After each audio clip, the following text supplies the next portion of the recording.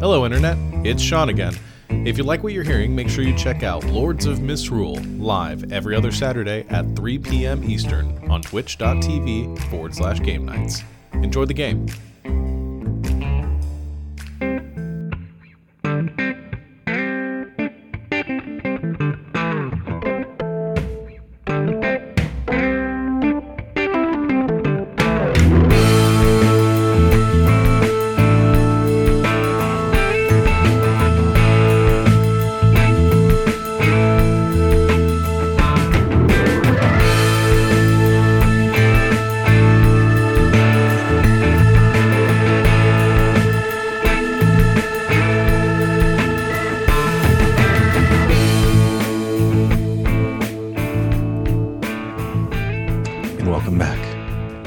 So, last time on Lords of Misrule, our gang, this enterprising group of would-be criminals and ne'er-do-wells in the city of Gothford have begun to take on some jobs with the help of their handler.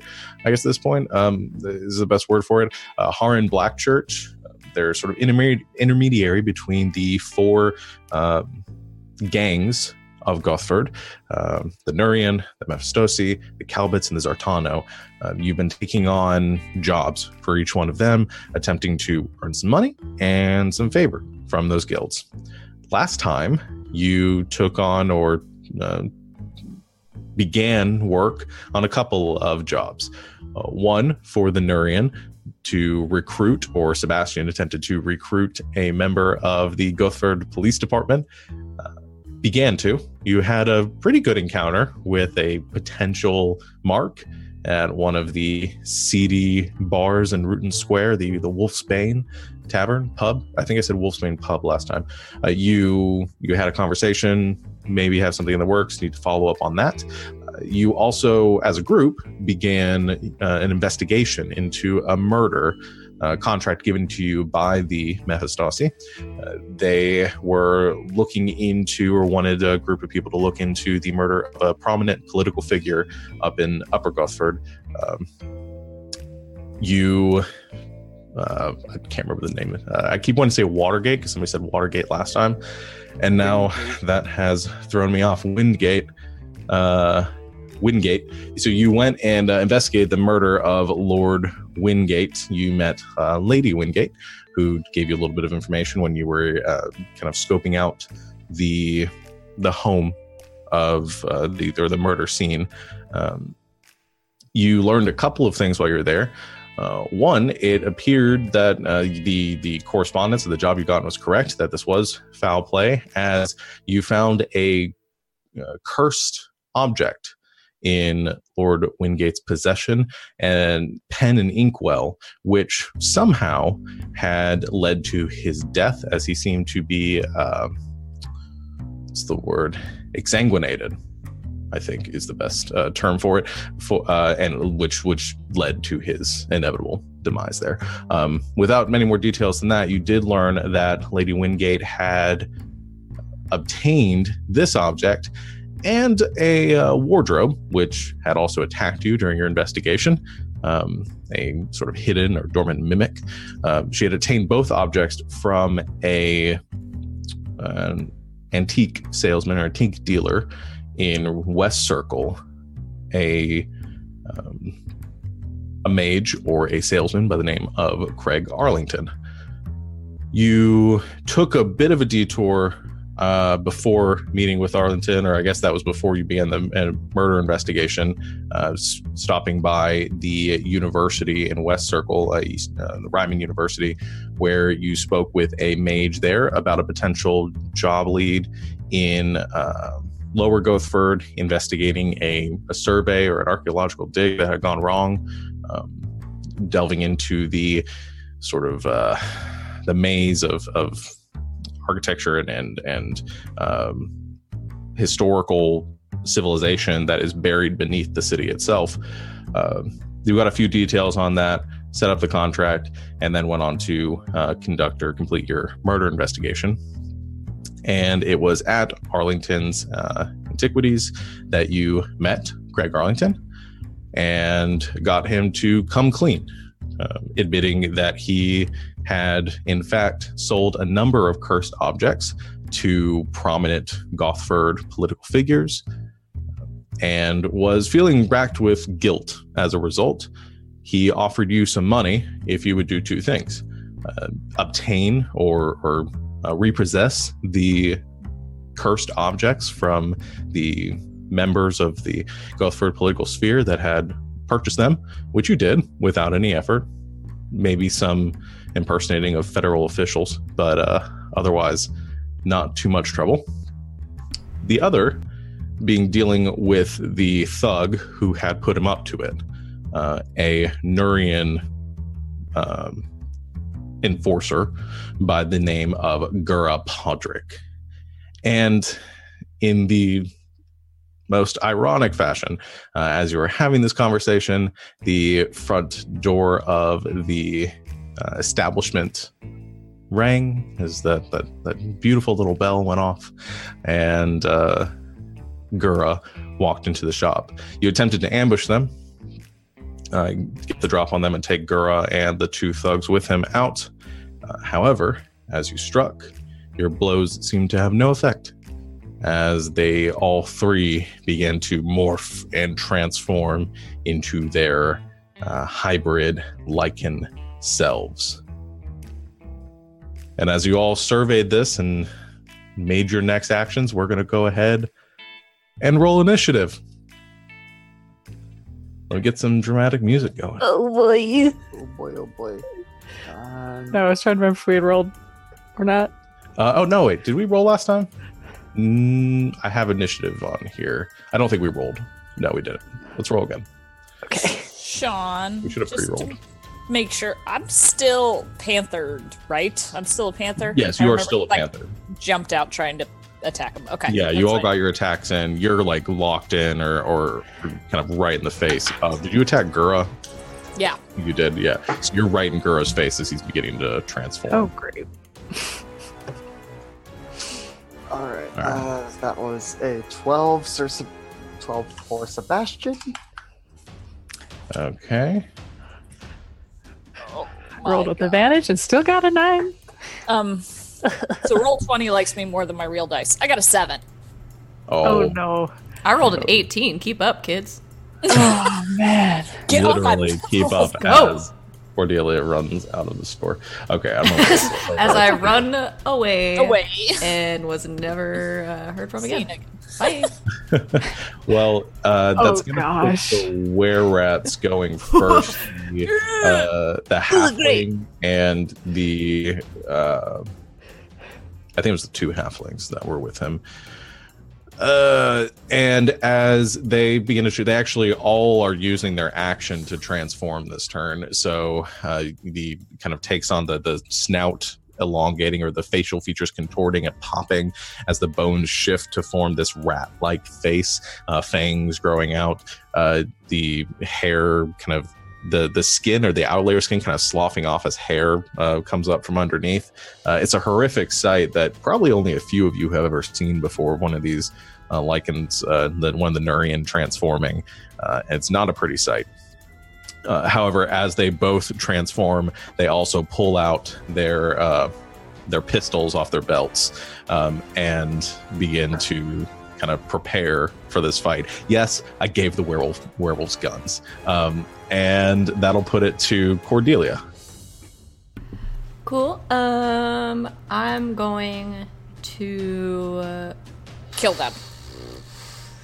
Yeah, I cast triple kill. And they all die. Triple kill. And that's the end. I'm gonna, in the same vein, but not quite as powerful, I'm gonna cast Scorching Ray. Okay. And one for each of them, I guess. Why not? Make 3 attacks. Okay. What is my spellcasting modifier? What is my attack modifier? That is 25. Hits. 25. Hits. Yes. Not as good. 16. Hits. Okay. What damage does that do? 2d6? 2d6 fire. So for the first one, 7.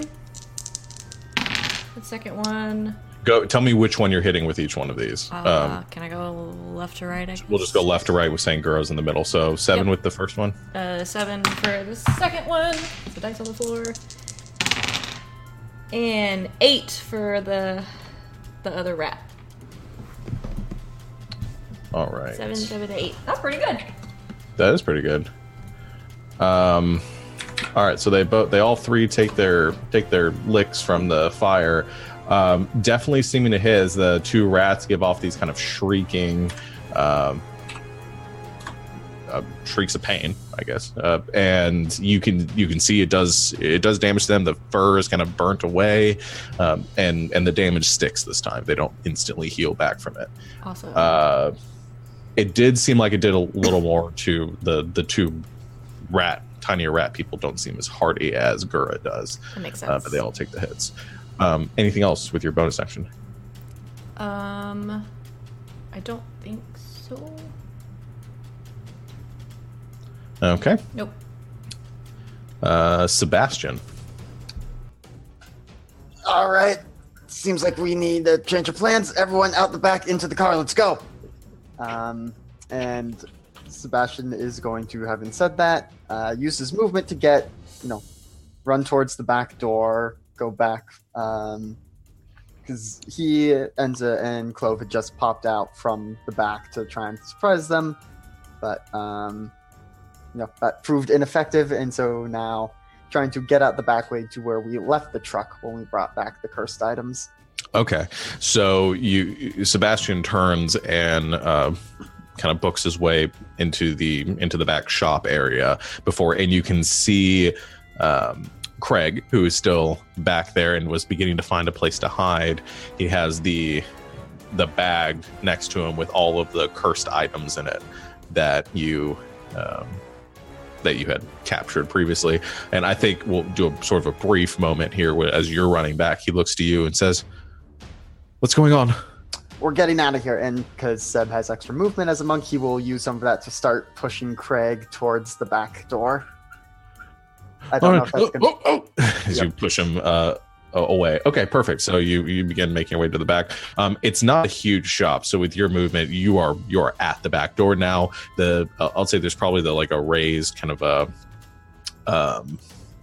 like a loading dock or a loading door, and the truck is right there. So you're mostly up to it at this point. Okay. So I want to direct him to get into the truck when it's his go, and I'm going to hold my action to prepare to attack any of the Lycans if they make it this far. Perfect. Okay. Just holding a melee attack. Yep. Okay. That'll be put to Hogarth's turn. Hogarth, who's on the other side of everything from you guys, he sees Sebastian run. And yeah, I think Hogarth kind of freezes for a second, and he, without much of an expression or any sound from him, I think he's going to use his bonus action to... Oh, does he have that yet? Hold on. I've got to check. I don't know his stuff. Yeah, he does. He's going to use his bonus action to disengage, and he is going to just sprint out the door. That's not what I wanted. I didn't want that to stop the combat music. Go. Isn't it, though? There we go. And he goes sprinting out the door. And Hogarth's out of that. Puts it to Gura's turn. Gura again finishes his transformation into this larger wolf form and pulls out a just massive revolver from his hip, more like an elephant gun, and kind of like spins the barrel. And as he sees Sebastian run, he says, "No, you get back here." And he is going to... It's just his action. So yeah, he's going to start running after you. Actually, I think he's going to just push past all of you, provoking some attacks of opportunity. But unless you have any magical effects, it's not... Unless anybody has any special things that they can do. Oh. But I don't think anyone can. No, not as a reaction. Yeah. No.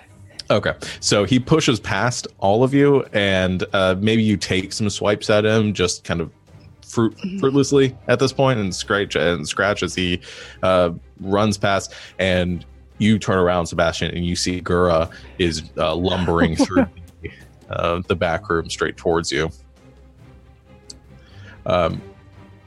Okay, he can't get as far as you. Well, what's his movement? What's your movement speed? Right now, I believe it's 45, 40. Okay, you have more movement than he does, so he can't even make it up to you. He's probably about 20 feet back at this point. All right. And they're in a fighting position, and Zazima just flipping the bird. Okay. Enza. Okay. Seeing that he's going for Seb, I'm going to use my bonus action to cast Ensnaring Strike.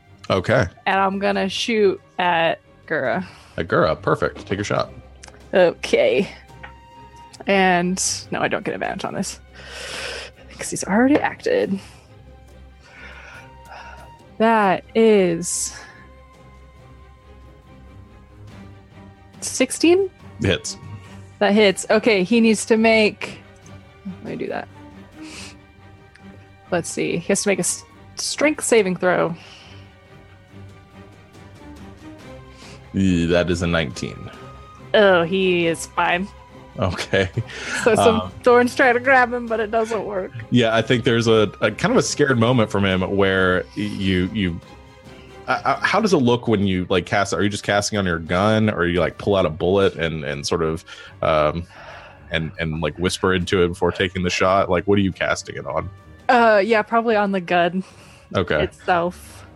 So Enza, you sort of whisper a small incantation, you take the shot, it hits Gura in the back, and he staggers slightly, but seems to just shrug it off for the most part until suddenly from the wound, all of these vines begin to sort of grow out and around him and trying to anchor themselves to the floor. He just lets out this roar as he rips the vines away, and they snap under him as he continues lumbering towards Sebastian.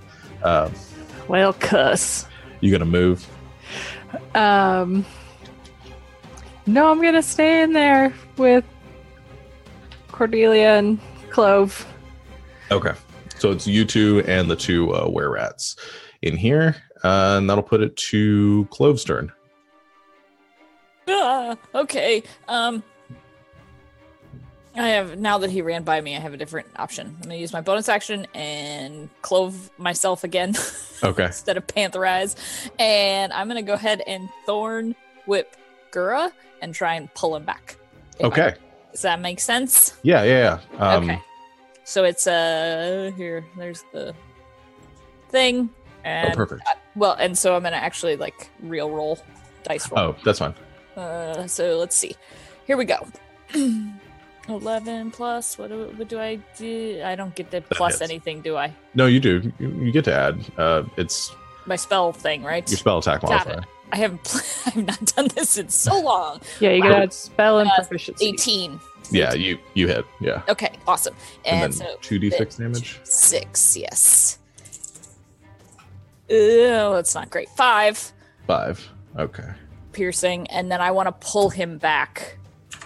Okay. And you do. So you strike out towards him as you can still get an angle on him through the doorway. And that, much like the vines he just broke, another vine wraps around probably his leg. And you yank back with it. It digs into the flesh and begins to bleed from the wound, lets out a roar as he's dragged 10 feet back away from you, Sebastian, kind of knocking over some chairs and into some tables, and grabs onto a bookshelf as he's pulled backwards and rips that over as well, scattering just objects across the ground. And he's pulled back almost right towards the door again, probably about 5 feet away from the door, letting out a snarling growl all the way. Perfect. Awesome. Now, come on back here. Okay, that'll put it to the two were-rats' turns now. And each one of them is going to make attacks with their pistols and take shots at the people that are in the room. So I think we're going to get 3 of you are still in the room. So it's going to be one shot at Cordelia.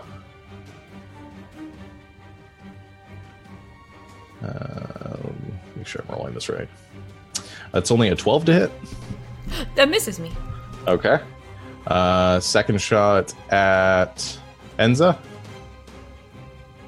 It's a 9 to hit. That misses. Nope. The other were-rat's going to take his 2 shots. One at You both get 2 shots. Clove. That's a 12 to hit. That hits. That hits. Yeah, we have a 12 Oh, AC, guys. I've got the worst AC. He also rolled max damage. So that's 14 points of damage from the gunshot. And then the last one is going to cycle back towards Cordelia, since both of them are taking shots at you because you hit both of them with fire. Fair That's a enough. natural 1.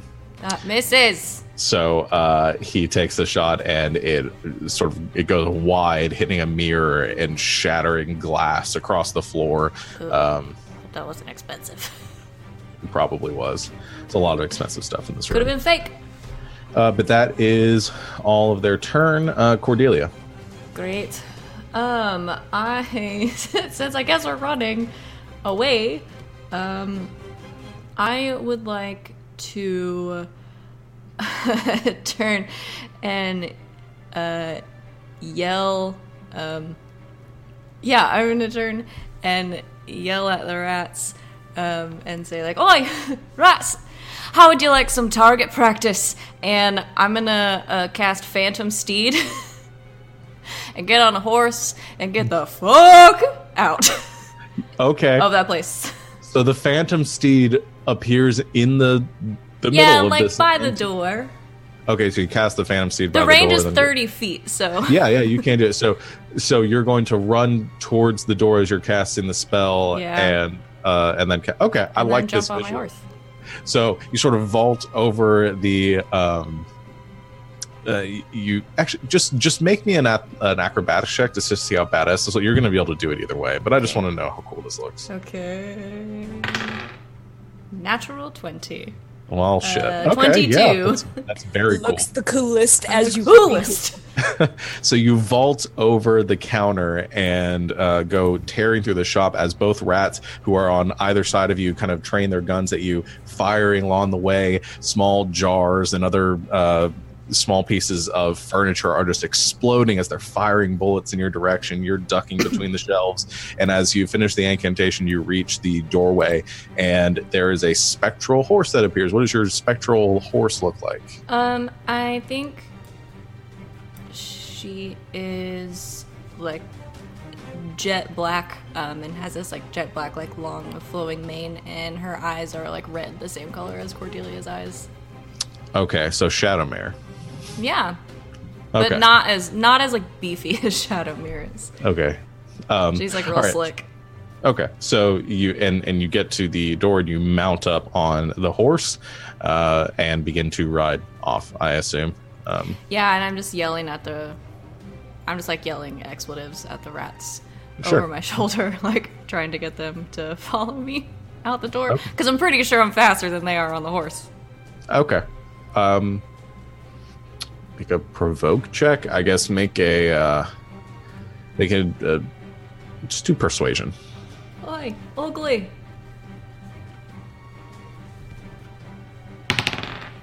That's a natural 1. Okay, well, Wait. 2. okay, what goes around comes around. Okay. Then. So maybe they don't quite hear your taunts over the hail of bullets that are streaking through the room. So they don't. You're not really sure at this point, I think, Okay. whether they're going to, either one are going to chase after you. All right. That will end Cordelia's turn. Sebastian. Okay, so it's basically me and Gura in the room. Craig has mostly made it into the truck by now. Yeah, I think Craig is at the door of the truck beginning to climb in. Okay. Or is probably mostly in the truck, about to close the door behind him. Yeah, I think because it's Seb at the door, Gura at the door into the back right now, having just been thorn whipped. Jeez, oh boy, oh boy. I think Seb's just gonna hop onto the back of the truck and just also taunt Gura. just the whole time, it's like his middle finger is on like a steady cam. Like Seb's moving all over the place and running and bobbing in a bit, but the middle finger is just up steady the whole time, taunting Kura. Okay, so you and you're getting into the truck, getting prepared to book it out of there too. All right, and as you're holding your finger, you can go ahead and make a persuasion check. There needs to be like a taunt button in this game. But persuasion, I think, works better than intimidation. Yeah, and then for the actual action, okay, that's a much better persuasion than Cordelia. That was 19. And I think for the actual action, still holding an action to attack if any of them get within melee range. Sure. Okay. He definitely seems trained on you. If he was not before, he's more determined to shoot at you now. All right. Shouting back into the room, ladies, let's go! I'm already gone. Yeah. I think, let's see, Hogarth's out of dodge. I'm just going to take Hogarth off the tracker. He's running. I was counting on him to come drive. He's the one with the proficiency. Oh, he does, doesn't he? Okay, I'll put him back on the tracker then. Yeah, we'll say Hogarth is with his thieves, with his bonus action and action to dash. God damn it, I'm not going to be able to line him up again. He is sprinting around the building. He's probably at the truck at this point. Since he's so fast, and so he's maybe 10 feet away and about to get in the cab and begin to get the car going. Mm-hmm. So that'll put it to Gura's turn, and he is going to, I think he's going to take some shots at you. Let him try. If you're in the back of the truck, because I'm imagining the truck, and if you're getting in the back, well, you probably have like partial cover right now. In the back there, so +2 AC. +2 to your AC, yeah. Good to know. And he'll take 2 attacks at you.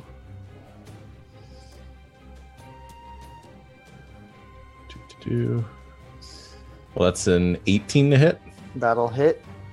All right, that is 7 points of piercing damage. I'm going to deflect missiles. Okay. So I reduce it by 10 damage, which puts it to 0. Okay. In the instant that I have, can I tell is the bullet silver? No, it's not silver. Okay, so it's mundane. I'm not going to spend the Q to throw it back. I'll just catch it and drop it. Yeah. Okay. And he'll take a second shot consecutive. That's only a 5 to hit, though, so that misses. So you take the 2 shots. One ricochets off the metal. The other one, you kind of spin, and from his perspective, looks like he hits you, and you see a big grin across his wolf kind of transformed face. And then as you slowly turn back, just holding the bullet in the air, you see that grin fade into a snarl, and he cocks his head to the side and just lets out a low growl in your direction, this predatory instinct kicking in. Nice. That will put it to Enza's turn. Okay. Do I still have line of sight on Gura? Yeah, yeah. Because you're like in the doorway right now, right by the doorway, so you can see him maybe 10 or 15 feet away from you, and then the 2 rats that are... 2 rats. Okay, saw Cordelia leave. Probably just gonna yell at Sebastian, like, get going! And then gonna try to ensnaring strike again. Okay.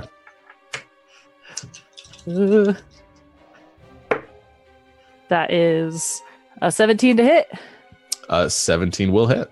Okay, has to make another strength save. That's a 4. So he fails the that vines time. come back. This time it hits, the vines sprout out from the wound and binds in the ground. He tries to pull through it and just and turns back in your direction as he's kind of bound to the floor, trying to rip his way free. But the vines are just digging into him. Do the vines deal any damage? Yeah, it says the target takes 1d6 piercing damage at the start of each of its turns. Okay, perfect. So when that comes back around, he will take that damage from the magical vines. Okay. Perfect. And then gonna start making my way to the front door. But kind of like keep my, gonna gonna kind of like, I don't know if I could like somehow make my way around the rats. And head towards the door. There's plenty of room in here where you don't have to get up into melee with them. Okay. Yeah, gonna start heading towards the front door. Okay, with your 30 feet movement speed, you make it to the front door. So you're out. You're just like right beyond the door Yeah. of the building. So I'm gonna like be holding the door open and go like gun trained in there and be like, "Come on, Clove." All right. That'll put it to Clove's turn then. Okay. I am going to use why not? 4 uses of my Wand of Magic Missiles. So I have 3 left. Ooh, okay. I'm going to. I said 4, right? So I'm going to shoot the original 3 at. No, 4 at Gura, and then 1 missile at each of the rats. Does that make sense? Yes. Okay. 4 at Gura, 1 on each of the others, you said? Yeah. Okay. Yeah. Okay. So here we go. Here's the 4 at Gura. So that's 6, 10, 11 plus 4 is 15 points of force damage. Nice. And then rat, let's go with the left rat, is 5 points of force damage. And, only 2 points of force damage at the right rat. Okay. Nice. So the missiles go streaking out for them, slamming into Gura, who lets out another just deep growl from the force of the impact. Almost a little bit of a yelp too as it happens. He's starting to look kind of beaten up at this point. The 2 rats take their shots too, also showing some signs of abuse now. And then I'm gonna run out the front door, hollering at Hogarth to drive around front and get us. Okay, and then you book your way towards the door too. Yep. Perfect. That'll put it to the 2 were-rats' turns. They only see the 2 of you essentially right now, so both of them turn their guns to the to Clove and Enza. They're going to take their shots. So we'll do 2 at Clove first. Pew pew. Both those are going to hit for 16 points of piercing damage total. Not much more than the one that hit you before. Okay. Still up? Yeah, okay. Sort of. Okay. And then 2 shots at Enza. Okay. It's an 11 and a 13. Nope. Okay. So both of them miss you. Bounce You dodge. off. Yeah, I think you maybe like roll around the like kind of door frame, and there's just splinters of wood that from the strikes of the bullets kind of spraying around you as you calmly like load your next shot into the gun. Perfect. That will end the were-rats' turns, as I think they, taking their shots, begin to walk back towards the doorway, towards the back part of the store, where they say Gurub is kind of in a dire position right now, kind of to back up their boss. Cordelia. I'm on a horse. You're just riding.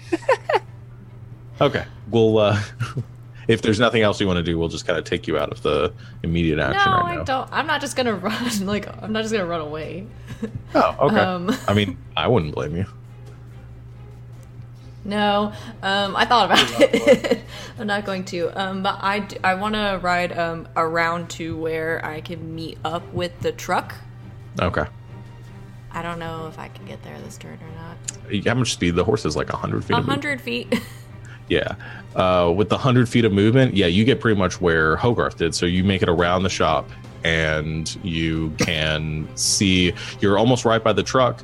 You can see the opening loading bay area. I think you can kind of see Gura in there restrained, or you can at least hear him. And you see Sebastian in the back of the truck, or you can hear Sebastian in the back of the truck. And you see Hogarth is beginning to get inside as well. Alright. I'm just going to yell out, time to go, boys! And I'm gonna cast, this sounds like fun. What other fun stuff can I do? I'm gonna cast Mirror Image on myself. Okay. And make 3 of me. 3 more of me. Okay. I'm just trying to confuse the hell out of everybody. I think it's working so far. I'm as funny as it would be for three of you to be riding on a horse on one horse. I'll say it's gonna duplicate so it's you on a horse 3 times. I hope so.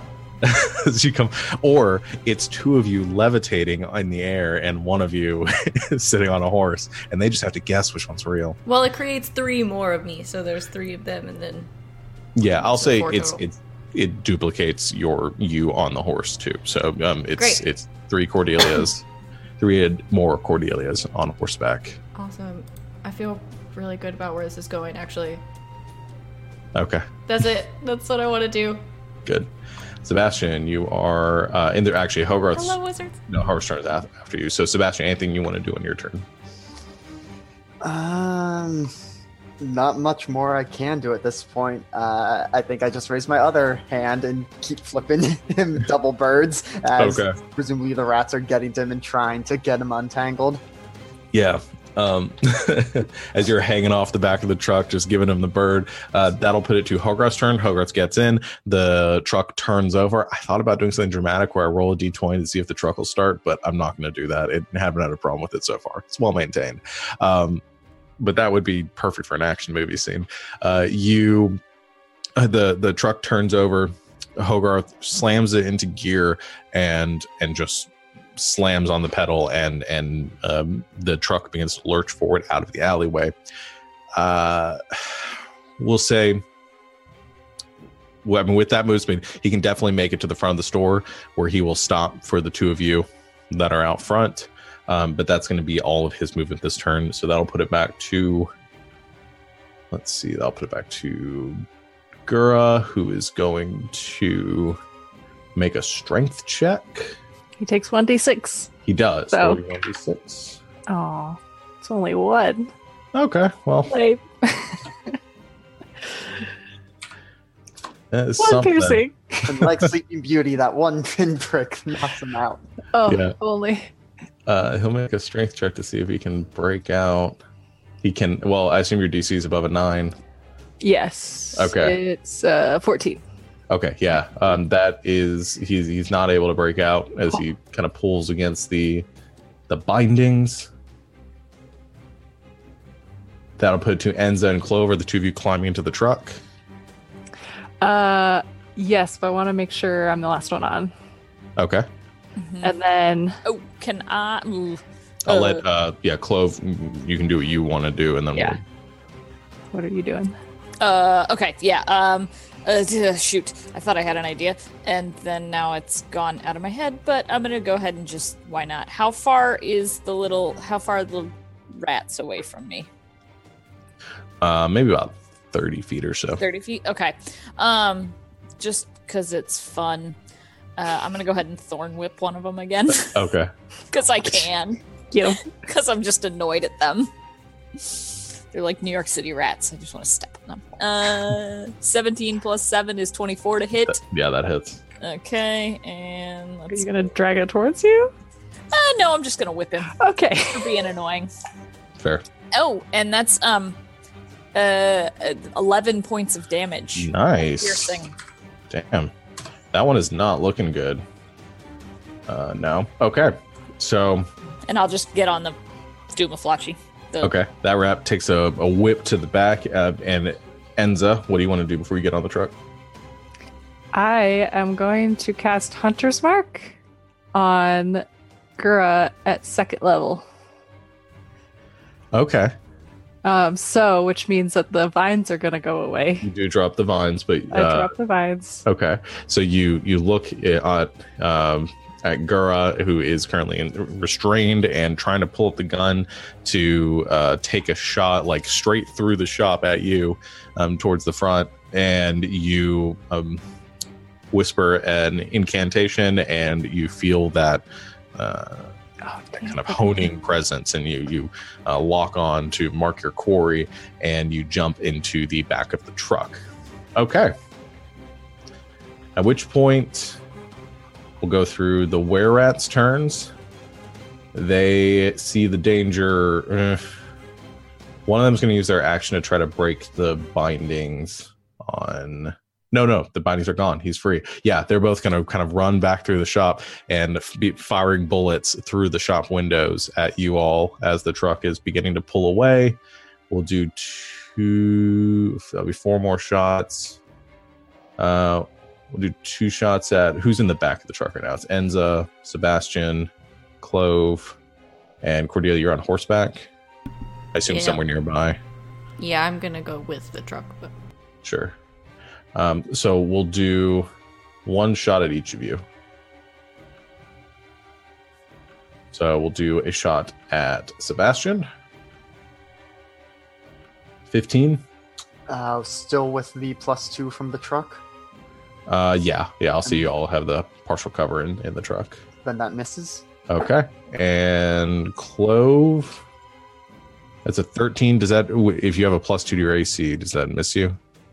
Or what is your AC? My AC with the +2 is 14, so. Okay, so that misses. Okay. Yay! Cool. Oh, thank God, because I thought I was going to die. Another one at Enza. That misses.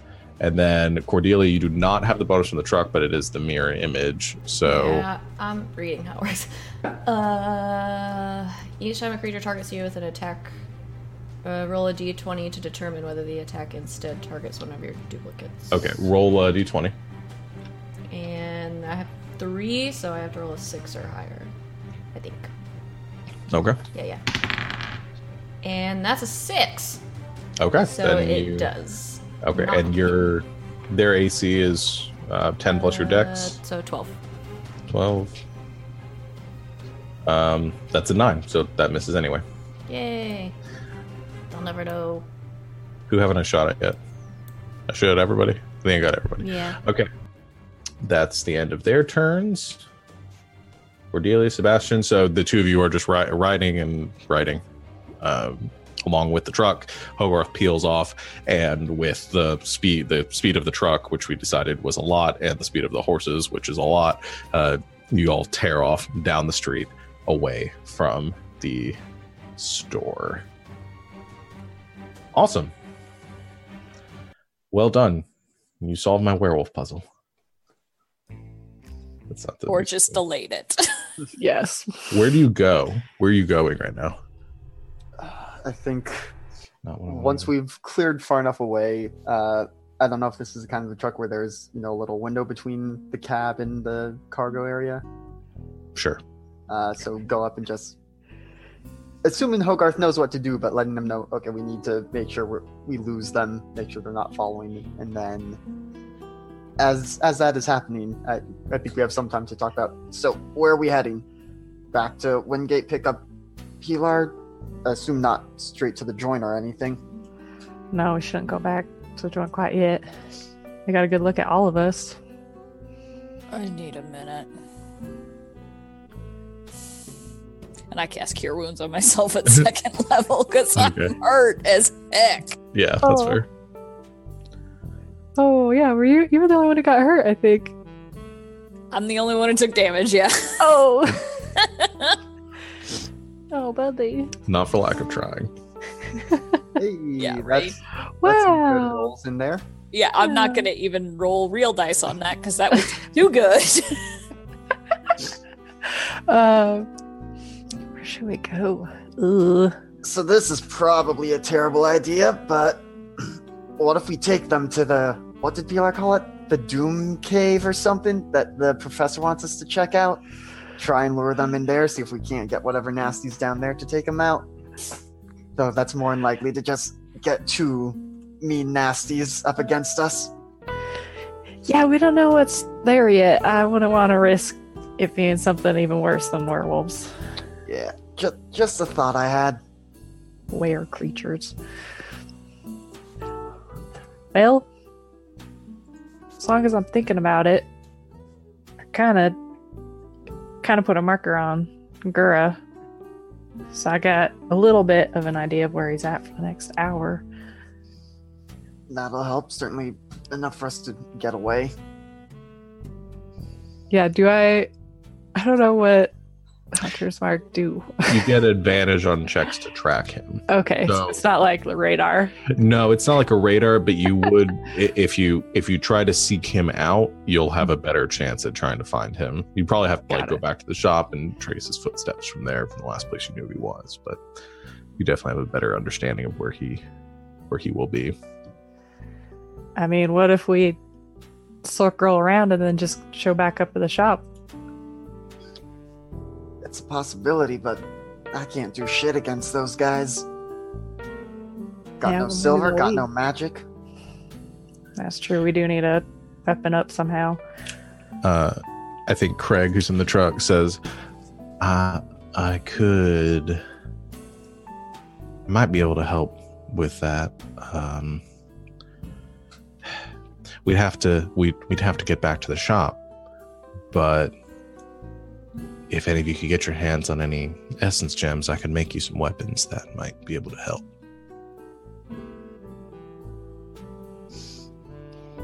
Well, don't we just know a professor was offering us some essence gems?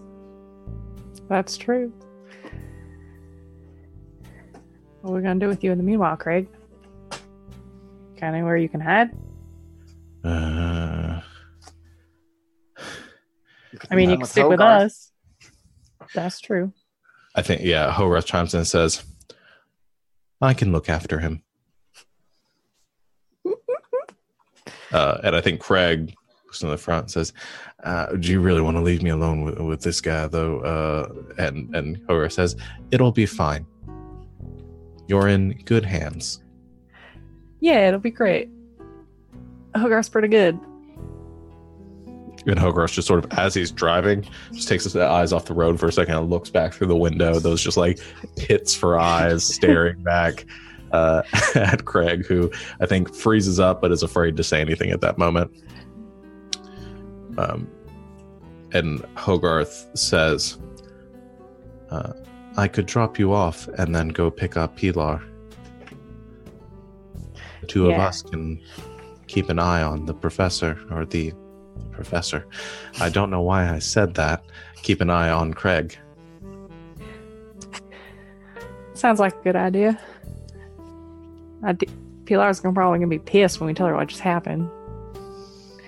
This might be best if she stays away from you, Seb. Yeah, good call. Let's keep her away until everything is blown over as much as it can. Should I drop you off at the orphanage then? It's probably as good a place as any. Yeah. Okay. Hogarth. Hold on then. And he drives towards towards Lower Gothford to drop you off at the dig site. It's probably a 10 or 15 minute drive from here in midday traffic. I'll give you the time at this point to take a short rest. I mean, even when you get there, you could sit there for a bit and rest if you wish to take one. Mm-hmm. Yes, please. I'm sure getting a key point back can only help. Yeah. Oh, I'm gonna use my arcane recovery to get a spell slot back. Okay. I'm gonna go ahead and use some hit dice as well. So let's go with 2d8 for now. Are were creatures humanoids? Yes. Got it. Okay. This is half my wizard level rounded up, so 3. Yes. Yeah, you get 3 spell up to 3 levels. spell slot, 3 levels of spell slots, yeah.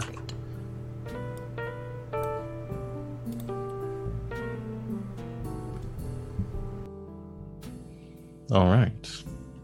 We got their rests in. Feeling good.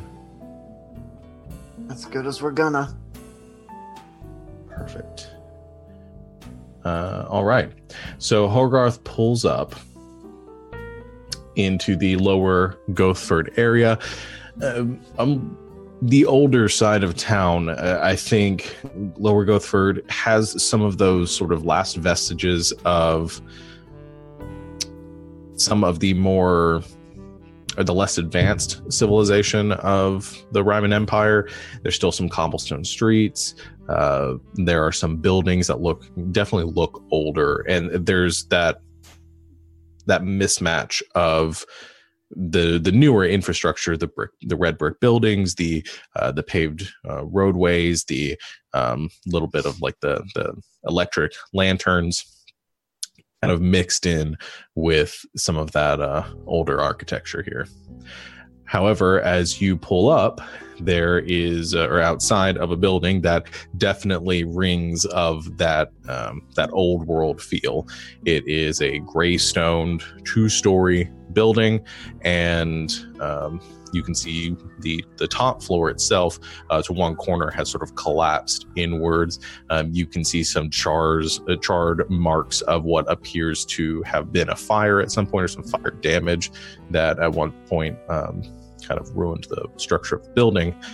And there is a fence that surrounds it, and some signs on the fences that read condemned. So the building is in pretty rough shape. And you can see above this, the doors, there's a kind of a wide set of stairs that lead up to the first floor set of doors in the building. And in the stone engraved above, you can clearly read the words orphanage above it. And otherwise, one of the doors is broken inward. It looks open.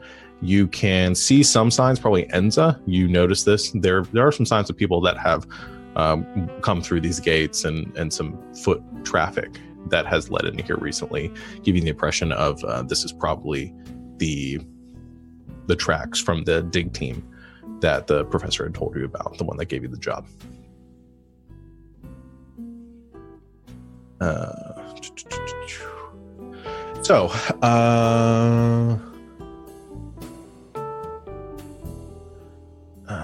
Yeah, that'll be the time. I'm making sure I got everything on that. So yeah, Hogarth pulls up, kicks the car or the truck into park.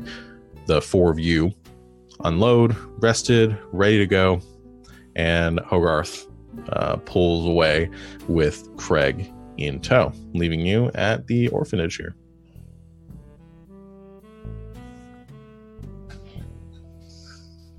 So let's review. What do we know? They went down. They found a chamber beneath the orphanage. A couple people went down. They heard noises and screaming. No one bothered to check. We need to go down and see what happened. And kill whatever's down there. And also find the artifacts, I guess. Yeah, we get some money on anything we find, so... Not a thing we want to forget. Yeah. I assume before Hogarth left, they told us where they were going to be waiting, so we know how to meet back up. Yeah, where do you guys want to arrange to meet up afterwards? I'd say just the joint, but that's easy. I mean, it's the easiest location. Yeah. Okay. Yeah, he'll go pick up Pilar and then take her and Craig to the joint, and then you guys will meet up there later. Perfect. So you head into the building? Yes. All right. So you head up the stairs and walk through the broken remnants of the right door that leads into the orphanage. And as you enter, you get some idea of the layout. Many of the interior walls have been broken away, and there are some wooden supports that have been put in to prop up the building and make sure it doesn't sort of collapse in on itself, leaving a pretty open interior. And you immediately see, as you walk in through the doors, and you can see across the probably 200-foot span of this opening hall of the orphanage, you see the activity of this dig team. The stone floor of the building has been torn up. All of the slabs kind of piled to one side, mounds of dirt that are pushed off in another corner, leaving about 15-foot square hole in the floor here. And you can see there's a structure that they've sort of built over the hole, a wooden frame that supports a lever and pulley system of some sort of lifting cart that seems to lower down into the hole itself. Scattered around the room, you see a number of wooden crates, many of which are open. Many are empty. There are some that are still closed. You see some shovels, empty sacks. You see a tarp kind of folded off to one side. And then you see a couple of smaller crates. These are the ones that are closed. And you can see on the front of these wooden boxes, there is a kind of stamped into the wood. You see the word explosives.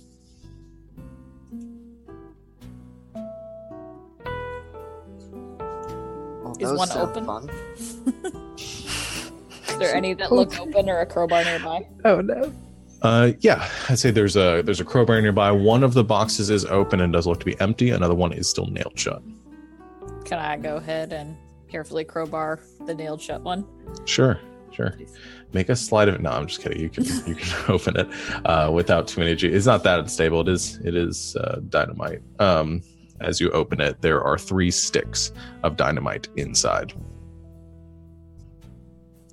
And Yeah, I don't. Okay, here's a question: am I proficient at dynamite? well, you and I both have the Tavern Brawler feat, which makes us proficient with improvised weapons. Ooh, but that that's might true. apply more for smacking them with dynamite, which sounds like a terrible idea. So Yeah. for dynamite, I don't think it requires a proficiency. It's Okay. just lighting and throwing.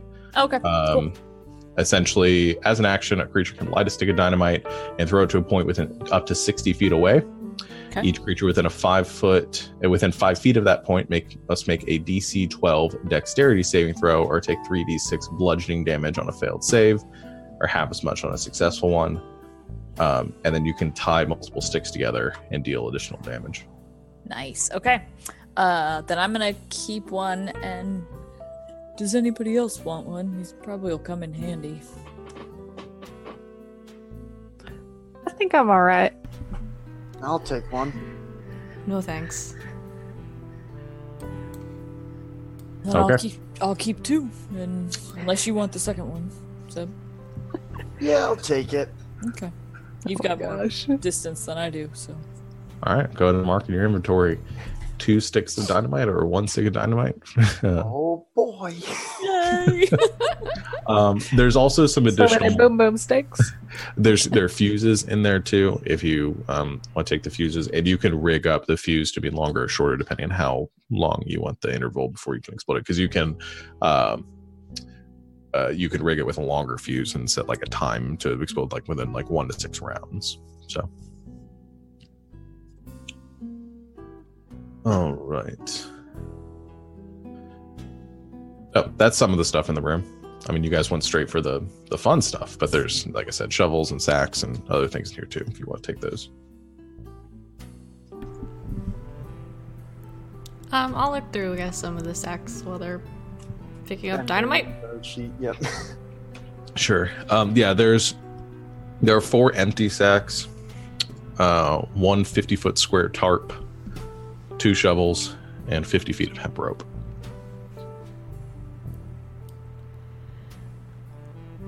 Do you think we need any of this? I think I already have rope. I'm double checking in because I've got the explorer's pack, and I think I'm pretty sure I've got rope.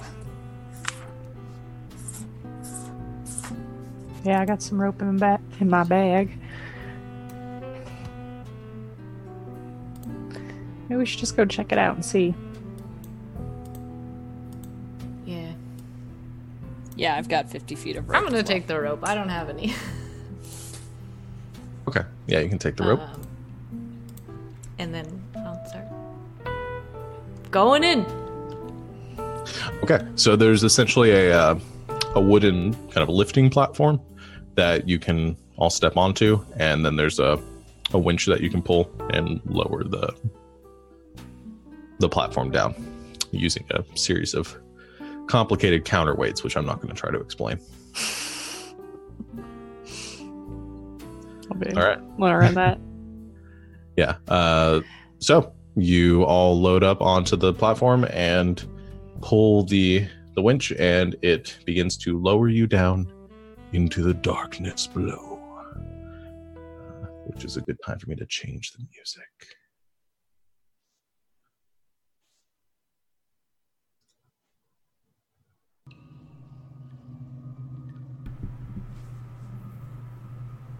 Can I have made sure I summoned my bat earlier? Sure. Okay, I did that. There's a bat here now.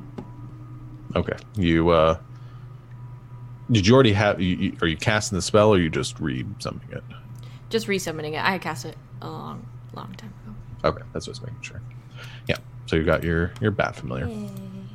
How big is that? Is it little? Is it big? How big is that? Is it like one of those little fluff ball bats with the tiny little wings, or is it like a big bat? I mean, I don't think she's huge. I think she's, I don't know. I want to spend the next 20 minutes talking about this bat. Okay. Let's do. No, I think she's like a fruit bat. Like I don't think she's that big. Okay. She's not a scary Just bat. curious. Like, She's like a fluffy- brown, black. She is black, but she's a little like fluffy bat. The ones that look like puppies, but with Yeah, wings. those ones. Yeah. Okay. She Not a looks Nosferatu bat. She's What's her cute. name? Hecate. Hecate. No, what's the name? Don't just hack it. Hecate. Heck it. Oh, Hecate. I don't know. Oh, she's the cutest with Yeah. those little ears. That friend. Okay. Here. Realigned Hogarth's token down there. It's right away. Okay, so as you begin to head down the shaft, you can see it isn't so much a tunnel as it looks like they broke through the ceiling of something, because not more than 8 feet or so of solid stone until you begin to lower down into a large chamber. Below you, those of you that have dark vision, you can see an ovular room, stone walls kind of protruding out in every direction. The room seems to be a couple hundred feet across. It's fairly large, and there are 3 pillars equally spaced near the center of the room that seem to be supporting the ceiling, which would be the floor of the orphanage. And it does look like from the ceiling, you can see some burn marks around it. It does look like they used some of the dynamite to essentially blow the hole in the ceiling to look down here, or to make their way down here.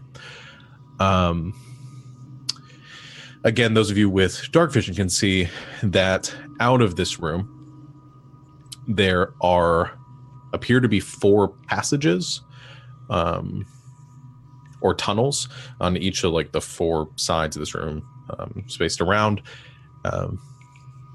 And the tunnels themselves seem to, as far as you can tell from here, they look like they have debris piled up in them. Looks like those passages are collapsed. However, around the chamber between those larger tunnels, you can see there are a dozen kind of smaller doorways or off passages that seem to be leading out as well. As the lift hits the floor with a heavy thud, jostling you for a second, your eyes adjust some more, and you can see around the room itself there is debris, rocks, and other objects kind of strewn around the area.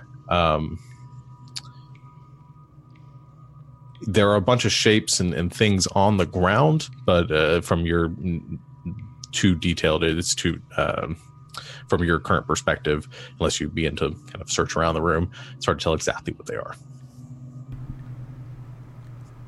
Anyone mind if I shed a little light? I can't see shit. Yeah, that's a good idea. Why not? All right. Go for it. I'm gonna cast light on my necklace that I'm wearing. Okay. You cast light. And as you cast the spell, there is using white light. Not if it's coming through that necklace. Yeah, I was gonna say, is it red? Sure. Is Yeah, it it's is red. it red light? Okay. Ooh, So this spooky. eerie crimson light comes kind of washes over the immediate area around you, and you get a better idea of the space. The room itself seems damp. There is mold patches that seem to be covering the floors and some of the pillars that are closer. One of the pillars that are closer to you. You can see that the pillars itself and the walls of the chamber appear to have engravings or some sort of murals on them. Looks like there was like probably a civilization that was living here previously. There are remnants of other structures that were in this room at some point that have eroded and been broken away. Small like tables, chairs, shacks, things like that scattered around this room. But again, everything's been destroyed to a point of non-recognition.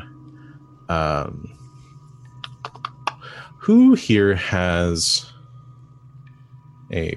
trying to decide. Who here has a passive perception 13 or higher? One short. Just both. It's like 10 plus your perception, right? Mhm. Yeah, 16. I Okay, don't. so- Mine's 11. I have a 17. Okay, so the two of you, Enza and Clove, you notice something.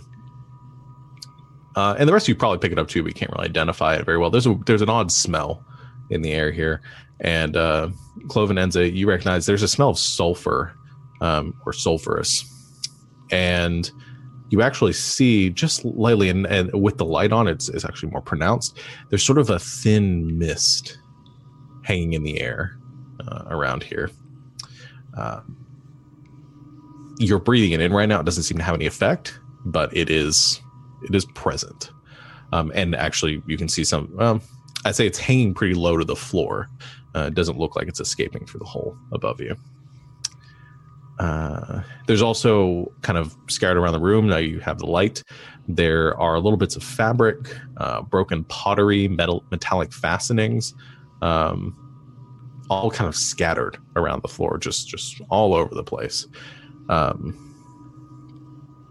And I think you also notice that a lot of the fabric, as you're approaching it, and you kind of all begin to investigate the room a little bit, the fabric itself is clothing. Belonging to, not typical clothing, I say the shirts and pants and stuff, but like tunics and loincloths and things like that, like of a very, very primitive society. But it's scattered around, indicating that there were probably a lot of creatures here at some point. And unless they all just decide to shed their clothes here in some sort of elaborate dance party, they probably died here. But you don't see any bones.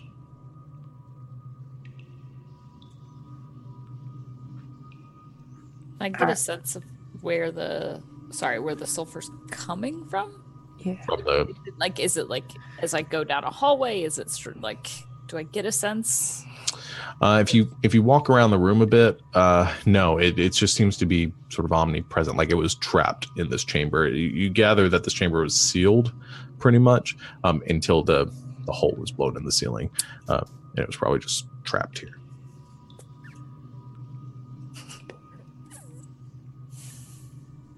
Okay. You can try to identify it if you want. Can I take a minute and use my primeval awareness? Sure. So let me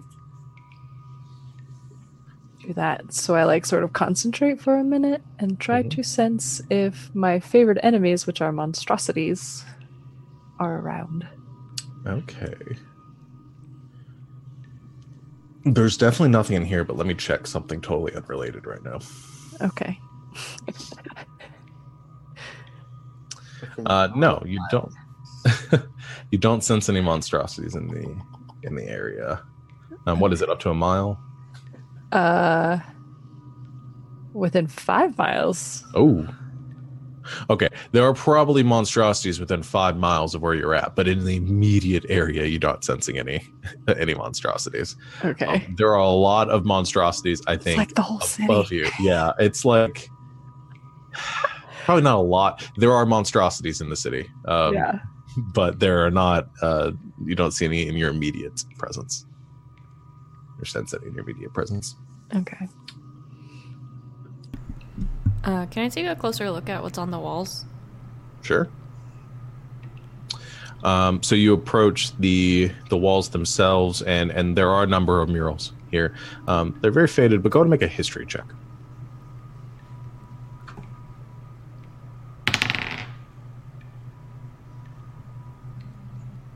Uh, 23. That's definitely enough to Yes, finally found something I'm good at.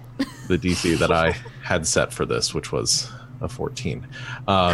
You Brain look at- blast! Yeah, you look over the walls, and immediately it comes to you. The imagery that you're seeing here is Kuatoa in nature. Sort of a ancient society of fish-like people. Yeah. Great. And you gather from the writings and imagery across the walls, which is all over the place. This was probably like a trade market at some point for a city or Kuatoa civilization that once might have called this place home. Well, it looks like Kuatoa used to live here. Long time ago. Oh, if they were here now, I bet they'd feel like fish out of water. It's like the rest of us just trying to swim upstream. We're in a spooky ass dungeon. The little levity is called for, don't you think so? Well,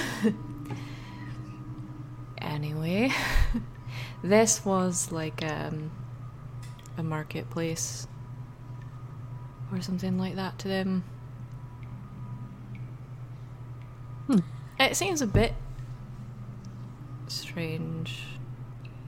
Is there water anywhere in here? Like, I know though you said the walls and stuff are wet, but is there any like a source of water? Can we hear water? Do Kuatoa live in the water or near the water? Usually near the water. Like they near don't it? typically live. They're not like Triton or other like aquatic dwellers. They usually live in very swamp-like areas that are right on the edge of the water. Can I hear like But- a source of water anywhere? Make a perception check. Oh gee. While she's doing that, can I look for the source of the sulfur? The gas? Sure. Sniff for it. Yeah. You can make an investigation check because you're listening Okay. to the source. I want to make an investigation check.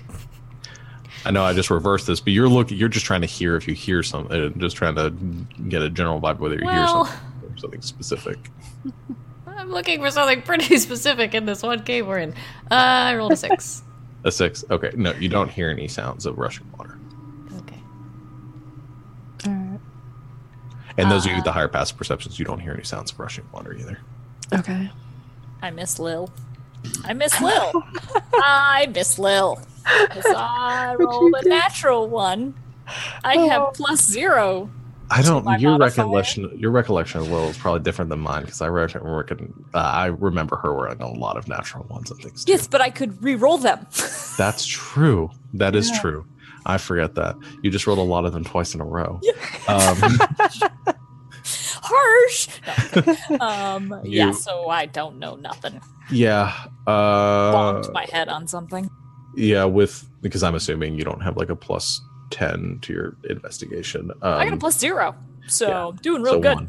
1. Yeah, you really can't find a source to this. Like I said, there are chambers leading out of this room, or Yeah. small little kind of passageways leading out that you guys can investigate if you want. I have a Yeah. +10 to my investigation. I have a +7 to my perception, so you should investigate. Let's I should trade. proceed, and let's call it good. Hey, come look at this. I'll go look at that. Yeah, I was gonna say I do want to look at the little side passages and maybe try to tell which one the two people went down, Okay. or that more has been trafficked more. Sure. So you fan out. Let me get some sort of marching order, like who's going with who. Are you guys all traveling as a group, or is it just one of you? Are you all fanning out and looking separately? I'm sticking with Cordelia because I can't see Nikes. So Yeah, so then I guess Team Dark Vision is probably sticking together. Yep. Might wander off and just poke at things with his cane, flip some fabric around, move some debris over, but...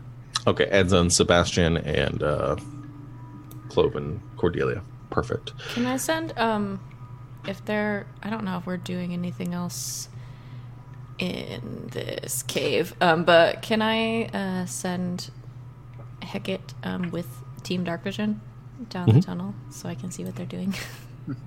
Sure. Yeah, and essentially you're fanning out in a large circular room, so you can kind of, well, those of you dark vision can you can definitely see where Cordelia and Clove are because they're a big glowing beacon right now.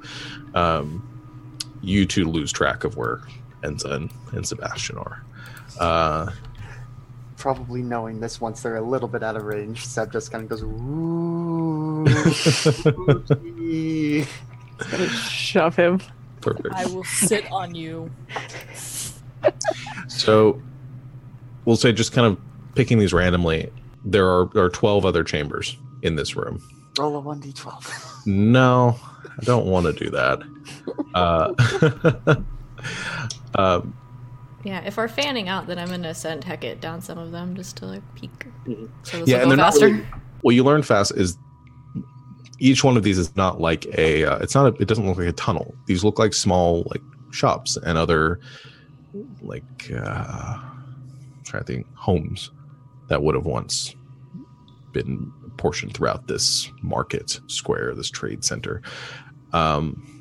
7 of them are just collapsed, and you can't really get anything inside. There's rubble and everything's sort of built up in there, and you can't see anything within them, and you can't really enter, much like the tunnels, the larger tunnels that led out of here. 3 of them, which we'll say Cordelia and Clove, the 2 of you find a couple of these, are pretty bare. There are a few like stone benches, tables, some rotted crates that probably once contained like spices or grains inside of them. Nothing really that out of the ordinary or important. Sebastian and Enza, the 2 of you find one that the door itself is actually closed. It looks like there's like a stone slab kind of in the way, and it's kind of blocking your entry. However, with just a little bit of a weight behind it, doesn't actually take a check or anything, you're able to slide that open, revealing a larger interior store here. And as far as you can tell, it appears to be some sort of like stoneworkers' chambers. There are some shiny and glistening like geodes and other like marble slabs throughout, that some of them kind of like partially carved.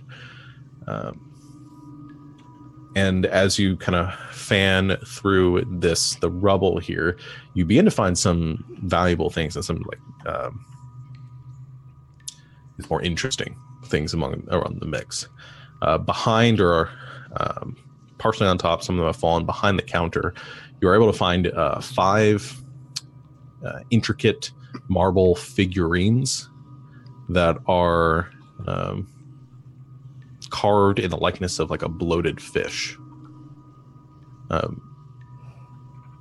And they're pretty, the craftsmanship is pretty good on those. You imagine they might be valuable to the right collector. And sifting through some of the rubble there, you can also see some of the some other materials that were probably used to make some of these statues. You do find kind of scattered throughout this shop. There are some pearls that are kind of buried amongst the rubble. All in all, you're able to find about 10 of those.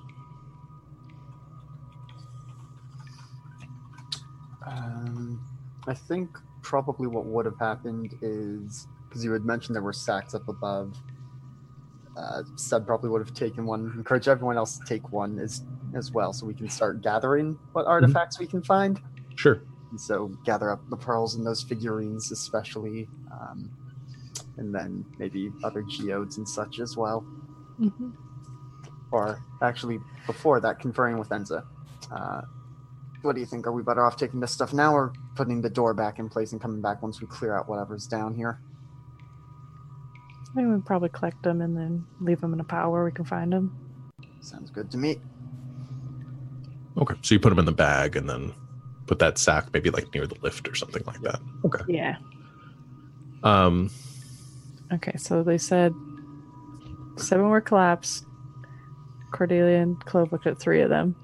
Mhm. We I just found one of the big ones. So what about the other one? I'll get to that. Cordelia and Clove, the two of you check out essentially the final chamber. This one you enter, there is staining across the ground that indicates that there was a lot of blood in here at some point. And that's a little disconcerting at first until I think Cordelia, with your history check before, looking around and seeing kind of the structure of the room, you realize this is probably something akin to like a butcher's chamber. Some sort of food preparation person for the Kuo-toa.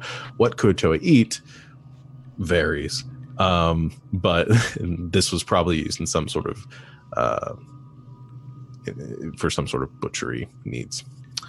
Make an investigation check. Finally.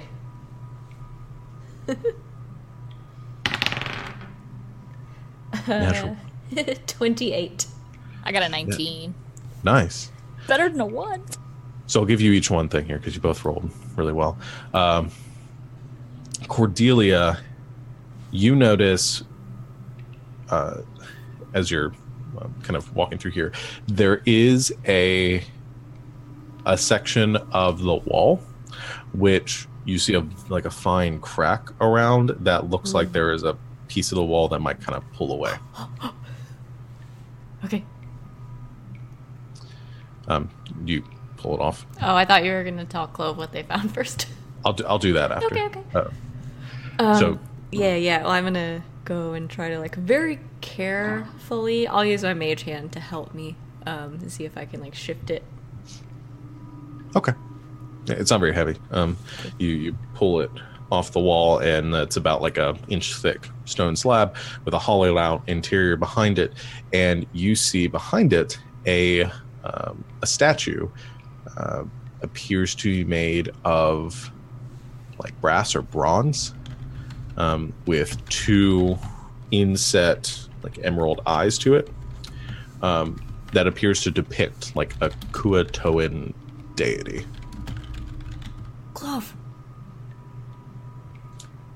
What'd you find? look at this. Ooh.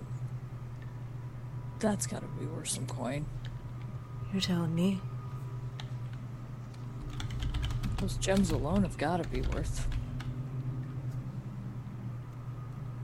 some gold. I have no idea how much gems are worth. I think maybe this And is the amounts kind of of stuff gold. we're supposed to be taking back. I think this will make the professor dude pretty happy. You got anything? Yes. What did I find, John? Yes, I found a...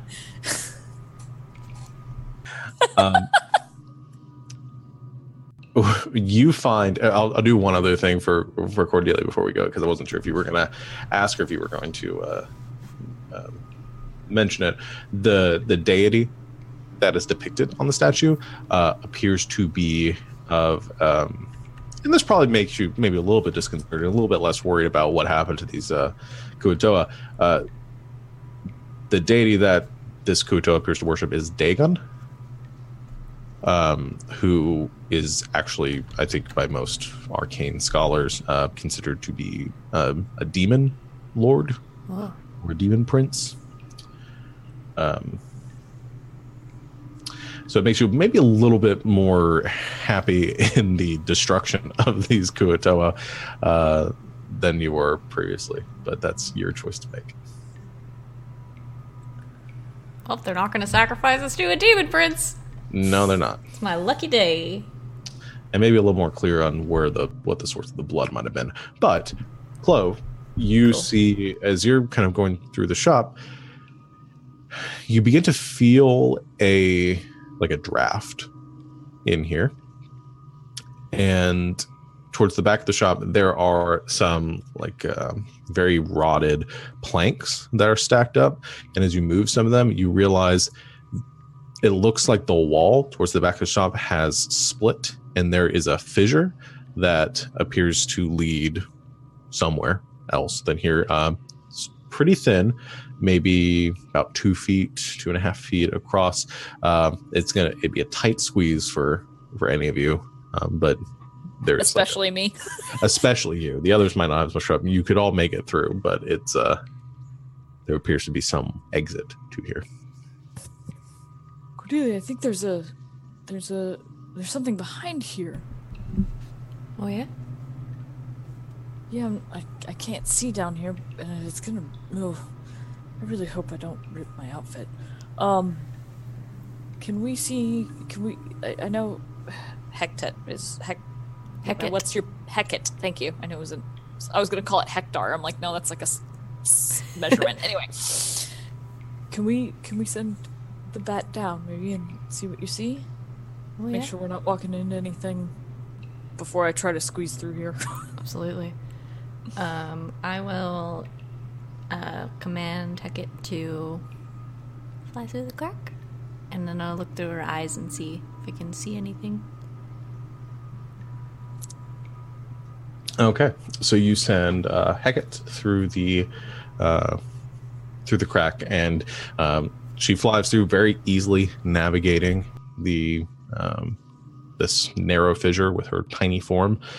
Let me get this pulled up. And after about maybe 15 feet, it actually emerges into a larger tunnel. And you see the broken walls of several buildings, same kind of stone structure that you see within the chamber that you're in. Most of them collapse, but there's about like a 10 to 15 foot ceiling here, where it looks like these broken walls of a building and of buildings and structures that might have once existed and kind of built the city are supporting the rocks and earth and debris that seem to have crushed and kind of enveloped this city, forming a passageway that snakes forward. How far do you want Hecate to go? How far? I think it's like 100 feet that she can go until she into visual. I need to look. Scroll. Dang it.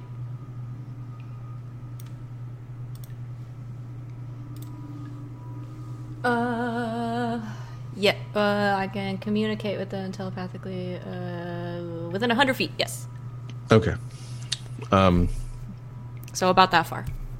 So she flies up, and it looks like the passageway continues, and then you reach the point where it breaks off, and you reach the edge of your ability to communicate. I tell her to come back, and I tell Clove what is up. More of a ruined city. It's probably worth investigating, isn't it? For sure.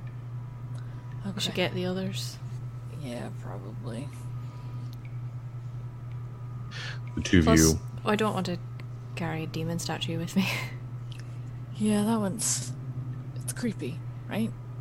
A bit. I mean, it's worth money, which is good, but...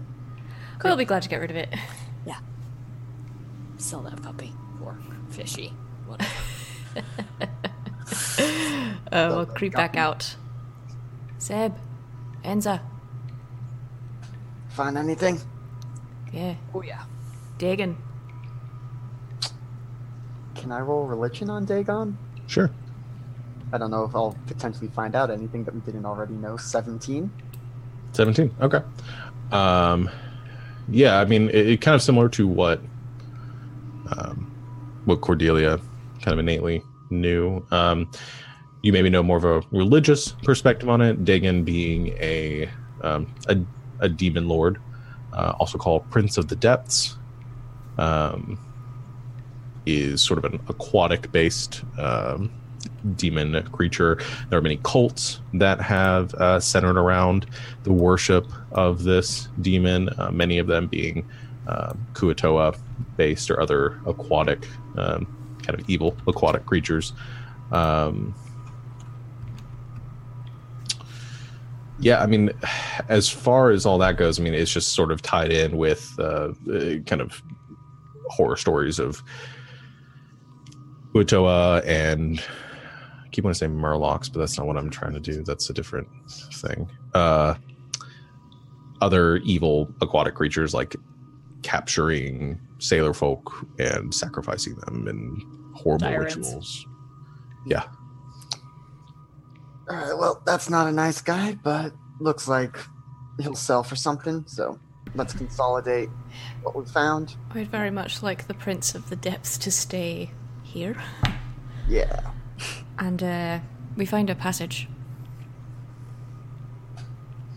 Nice. It's a tight squeeze, but you guys should have an easier time of it than I am. We didn't find any secret passages, so my guess is whatever killed the people came from where you found, so. Well, hopefully they didn't summon a bunch of demons or something.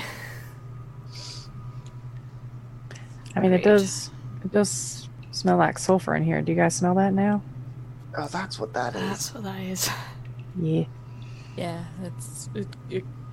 What I know, it can catch fire. Make a nature check. Okay, let's see. Oh, Jesus, Louises. That's a 4. Wow. Okay. I need new dice. Okay. Hard to This is far enough back. say. Hard to say. Okay. Only one way to find out. Right? Yeah. I'll give you this as sort of a maybe a little bit more reasonable to just know. You don't know exactly what the substance is, but you gather if it had been combustible, it would have combusted when the ceiling was blown open. Got it. Okay.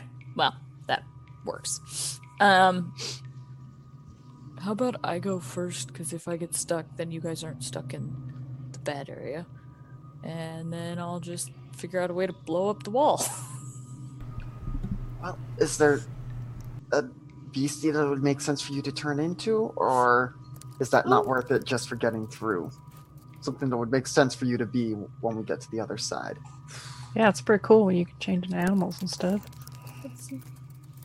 Yeah, I just worry about, I can only do it so often in a day, but let me see. Let me think about this.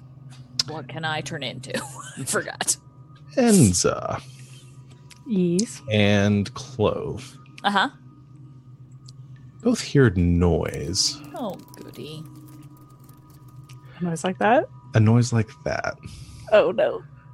This sort of skittering noise off in the distance. And I think you both hear you both see some shapes moving, some very dark shapes moving around the corners of the chamber just beyond the light. Like in the larger chamber or down the little tunnel? In the larger chamber that Oh, you're in. okay. One of them kind of comes down. You just see a dark shape kind of moving down the wall, and then kind of disappearing in one of the abandoned chambers off to the side. We're think about that- to have company. Yeah. Oh, fun.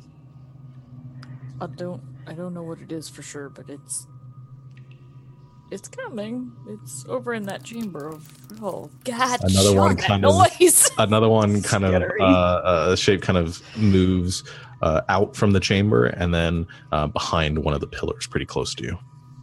As long as it doesn't need silver or magic.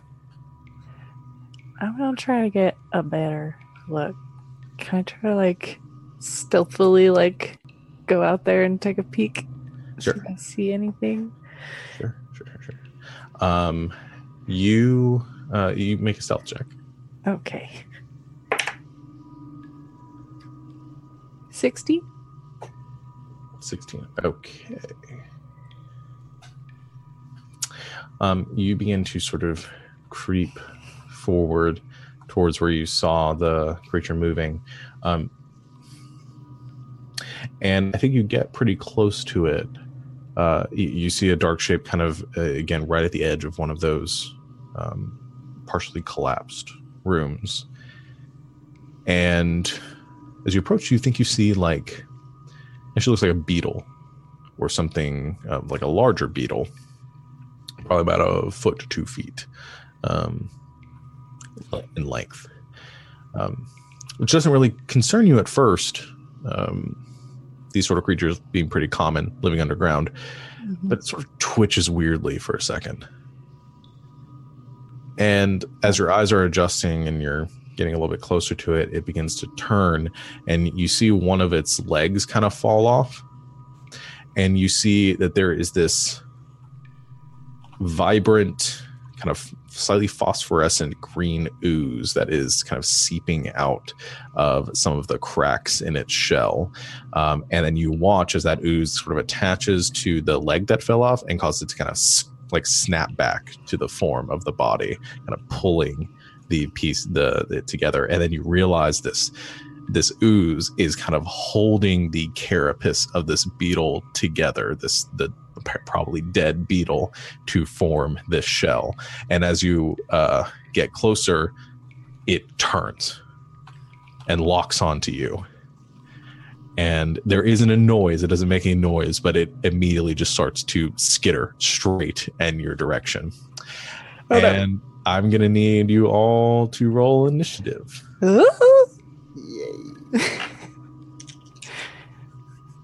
Back of the nasty bugs. That's some good initiative. That's 21. Ooh. Change this. We've done this song. Nope, this one's new. Okay, ambience back on.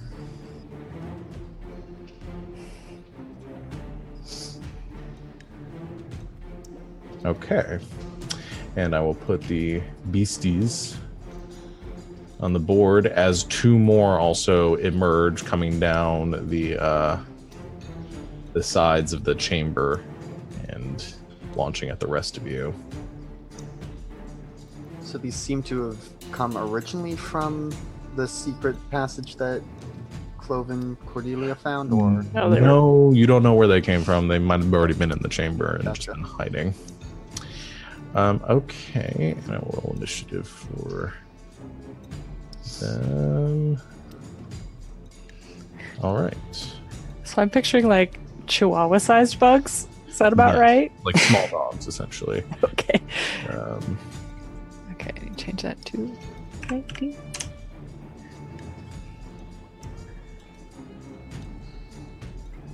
Another winning initiative from Clove. Oh no.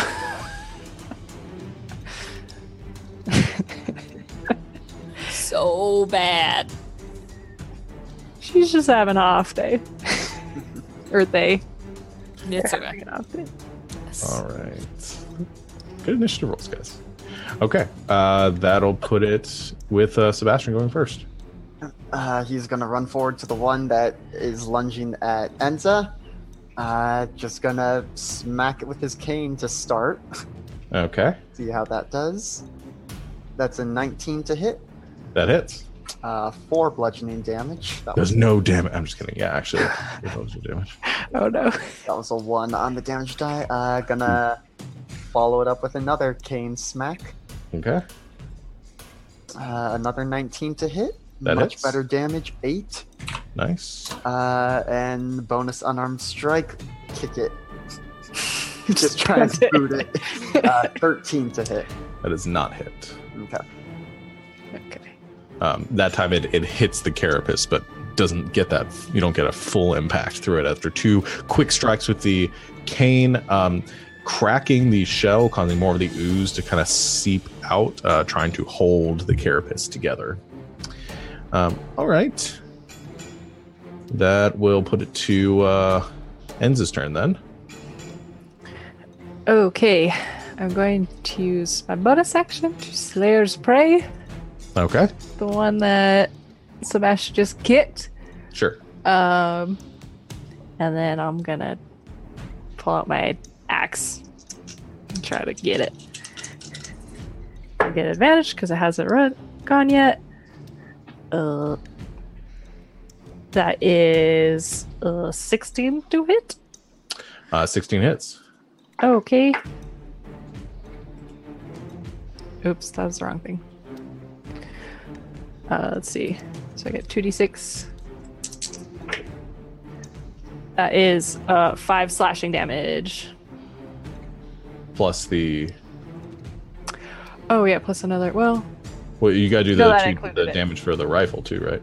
no, I'm not doing the rifle. I clicked that on accident. I'm doing the hand axe, Oh, which is okay. 1d6, and then I get another d6 for I rolled 2 2s. Okay. Plus your strength mod, right? Yes, so +1, so 5 slashing damage for first one, and Okay. then second strike. I have advantage on. So I guess I get advantage on both attack rolls because I have an extra attack Yeah, you get Okay. advantage on all your because it attacks. hasn't acted yet. Okay, that's like 27 for the second hit. Yeah. All right, and that is another. Oh, that's a lot better. That is 10 slashing damage for the Okay. second hit. All right.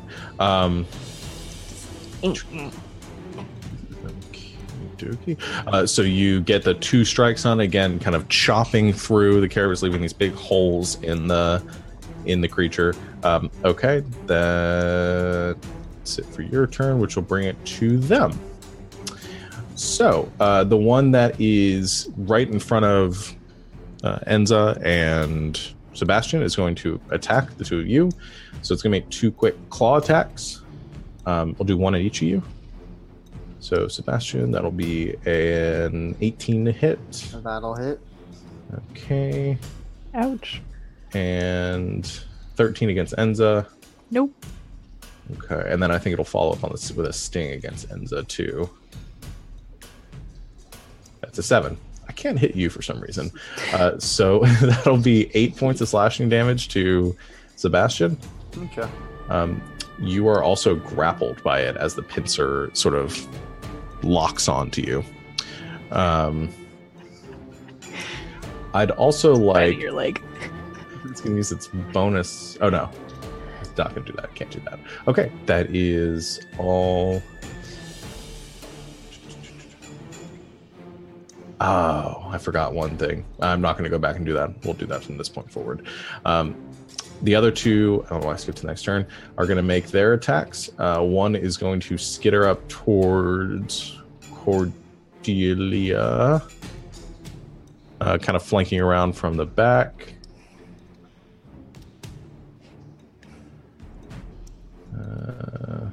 So 14 Nope. and 13. Nope. Okay. And an 8. Nope. All miss. And the other one is going to attack at Clove. Actually, no, this one is going to not come immediately at approach all of you, but is going to angle. It's probably only going to be able to get 2 of you. I think it's going to angle at Clove and Enza. Oh no. And instead of approaching, it kind of like puffs up a bit, and then this stream of this goop comes streaking out, kind of in a line, and then landing almost on top of the 2 of you. I need you both to make dexterity saving throws. Yeah, I thought they were gonna slime us. Well, gosh, that's a natural 1. Ooh. So I got a 4. 7. Okay, you both failed. You both take 18 points of acid damage. Ow. 18. Okay. And that'll put to Cordelia's turn. Okay, so there's one right next to me. Yes. Dang it. All my stuff is ranged. Why you do this, bug? I hate you. There's one far away. I'm going to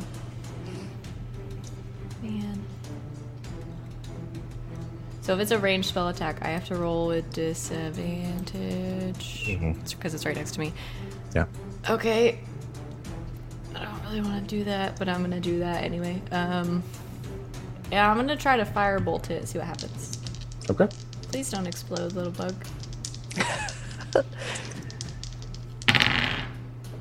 Oh, wow, those are both really bad. The first one was a 2, Ooh. and the second one was a 1. Yeah. So it didn't matter anyway. I don't feel so bad about that, I guess. Yeah, I think as you're trying to dodge out of the way, you concentrate on the firebolt, and you try to fire it off point blank at it. However, you're too focused on trying to dodge its attacks, and the firebolt goes kind of lobbing off into the corner of the chamber and striking the stone that way. Well, that's it for me. Okay. Oops. Clove's turn. Well, Polly Pocket. Okay, here's what I'm gonna do. I don't know why I'm gonna do this, but I'm gonna do this. Knowing that Cordelia can't do much, I'm gonna go ahead and Thorn Whip the one right in front of her and try and pull it away. Okay. That's what I'm gonna do. So.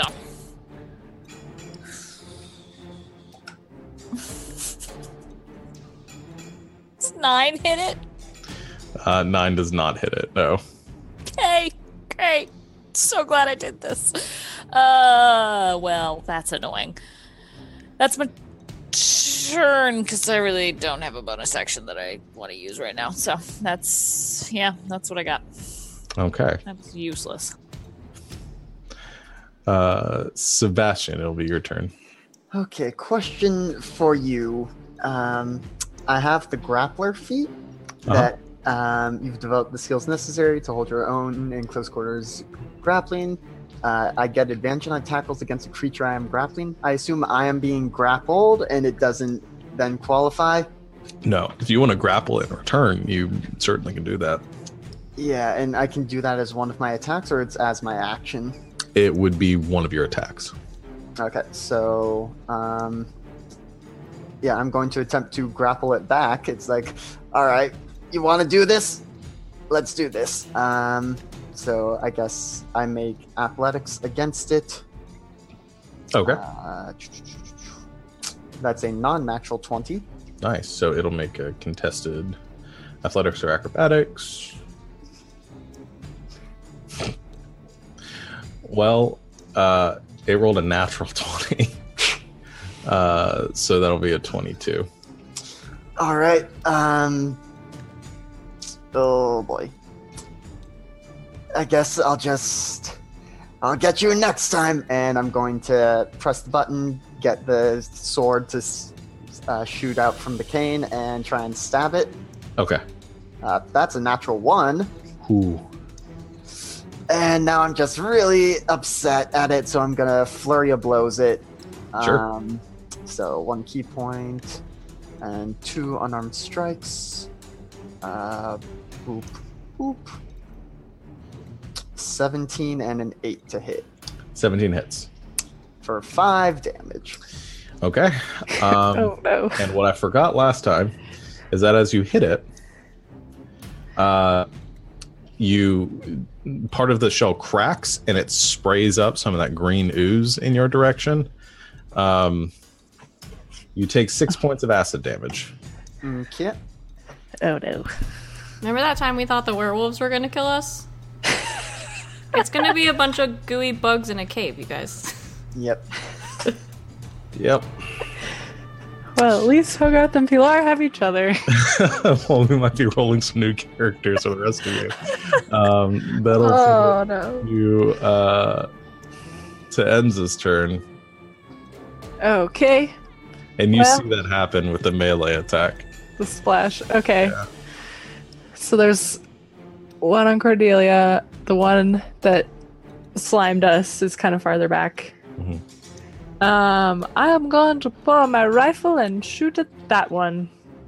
The one that's with Sebastian? No, the one that's far away, and then one at the one that's up on Cordelia. Okay, so the other Pew two. pew. And so first shot, That's a natural 20 for the first one. Nice. And then the Yeah. second shot is 18. Both hit. Okay.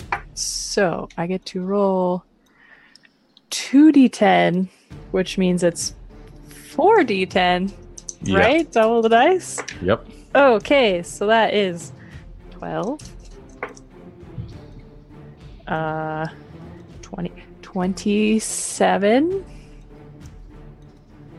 30 points of piercing to the farther away one that slimed Whoa. us. That's real good. And then for the one in front of Cordelia gets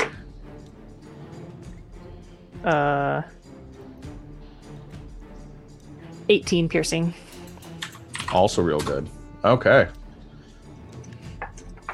2 shots, both piercing the carapace of those 2 slime beetles, which I'm just going to tell you the name, called Skitter Haunts, which I love. Yeah. So 2 of them have now That is taken, nice. so they've all 3 taken a lot of damage at this point. And anything else with your turn? Yeah, no, I'm not do anything with my bonus action. But maybe if I could glance around and see if there's any other ones. You look around, you don't see any others approaching you right now. Okay. Thankfully. All right. Awesome. Yeah, that's my turn. Okay. That'll put it to the Skitter Haunts' turns. So we got one with Sebastian, Mm-hmm. who I guess is just going to wail on you. Yep. Be 2 claw attacks. It's a 15 and a 16. Both hit. That'll be a total of 14 damage. Okay. And then it's Sting, which is an 18 That hits. for Oh, 7 no. piercing damage. For 7. Yes. I'm still alive. Oh boy. The other 2 are going to make their attacks.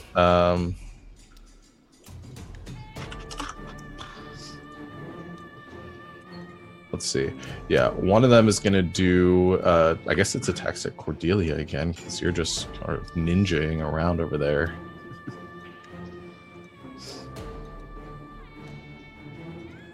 Well, out of its 3 attacks, only 1 hits. So it takes 2 attacks with its claws and 1 with its sting. One of its claws does catch you, Cordelia, Okay. dealing 5 slashing damage, Okay. and you are grappled. Great. And the other one is by Clove, which after taking that shot, it might just leave Clove in that moment and go after, kind of start skittering towards Enza. Yeah, we'll do that because Clove isn't here. That works. You leave the table and you get a reprieve. It'll go after Enza Bring it. and make some attacks against you. I think 2 of them do hit. It's a 21 and 18 with its claw attacks. Yeah, those will hit. So that'll be a total of 13 points of slashing damage, and then the sting misses. Okay. 13, you said? Yes. Okay. Cordelia. Okay. Man, this guy's got me. Ugh. I'm gonna. Ew. These things are disgusting. I'm gonna magic missile the one that's holding me. Okay. What level? Just 1, I think. Okay. How many is that? 3? 3d4 plus 3. Whoa, that's really good. 13. That's pretty good. Yeah. All right. All 3 magic missiles obviously streak out unerringly and strike at the Skitterhawk, blowing more of the carapace off of it. Cool. That's all I got. Okay. Clove, is it your turn? Okay, hi. Sorry. I will hit something. I promise.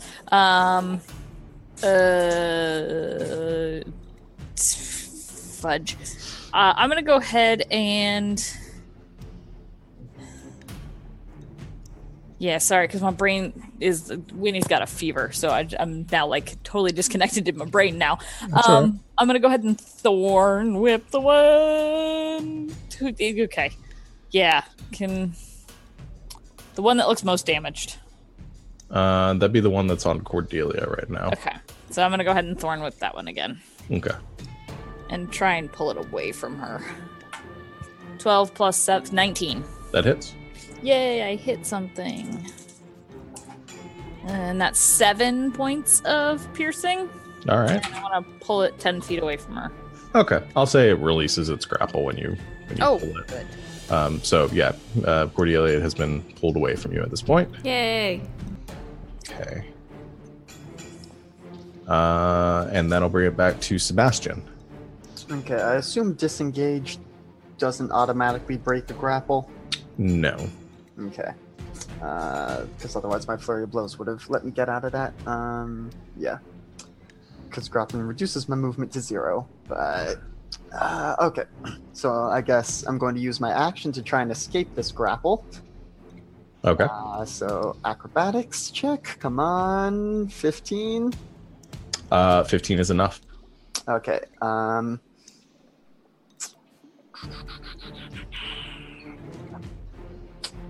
So that's my action. Oh boy. And I think I'm going to spend another key point to do patient defense. So I get the benefits of the dodge action. Okay. And I'm gonna stay there rather than give it the chance with the attack of opportunity. But Fair. I'm now out of its grasp. Okay. So yeah, but you do go in the patient defense, giving you hopefully the opportunity to dodge it. All right. That will end Sebastian's turn. Enza, back to you. Okay. I've got a couple more shots. I think I'm gonna shoot that one that Sebastian just got away from. Sure.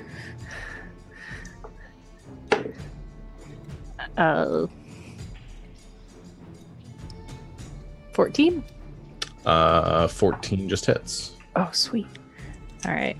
And then this is the one I had Slayer's Parade earlier, so I could do an extra 1d6 to it. So that is 14 piercing damage. Nice. Okay. And your second attack?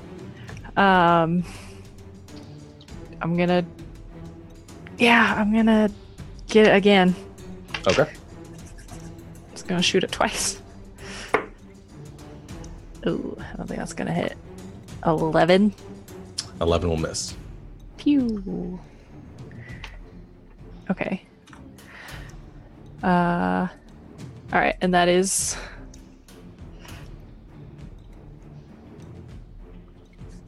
I think that's it. That's yeah. it. Okay. Yeah, I think that's gonna be it. All right. That'll put it back to the Skeeter Haunts turns. So we got the one against Sebastian, which is going to make its attacks with disadvantage against you now. Yep.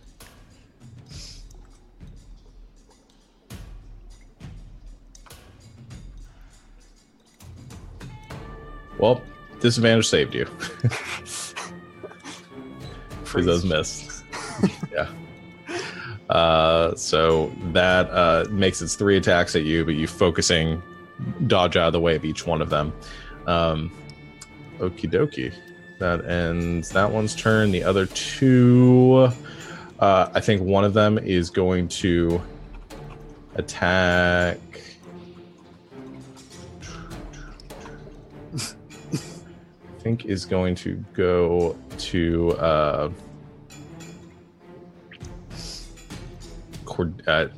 I'm debating. I think it's going to go towards Clove because you pulled it towards you. It's going to make 2 attacks against you. It's an 11 and a 9, so I think those both miss you. Yep, they do for once. Stay. Another 11. All right. Okay. And then the last one is still up in Enza's face, so I guess it'll attack you now. We're making a comeback. Hmm? Also, I should have asked these earlier. Are these beasts or monstrosities? Neither. Got it. Good to know. It's hard to tell right now, but you can check if you guys survive this fight. You might be able to check afterwards and see what they are. That was actually a 13 and 9 and a 13 against you, Enza. Yeah, no. Okay, their good rolling streak is over. Cordelia is up to you. They used it up on me. Hey, which one looks the worst? The one that was wailing on you, or was trying to wail on you. Cool.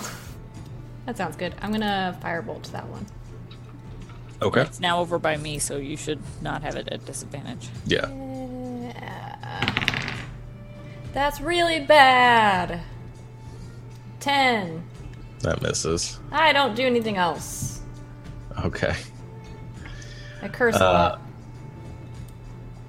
You fire another firebolt. It goes wide, though, having a hard time focusing in this dark light, this dim light.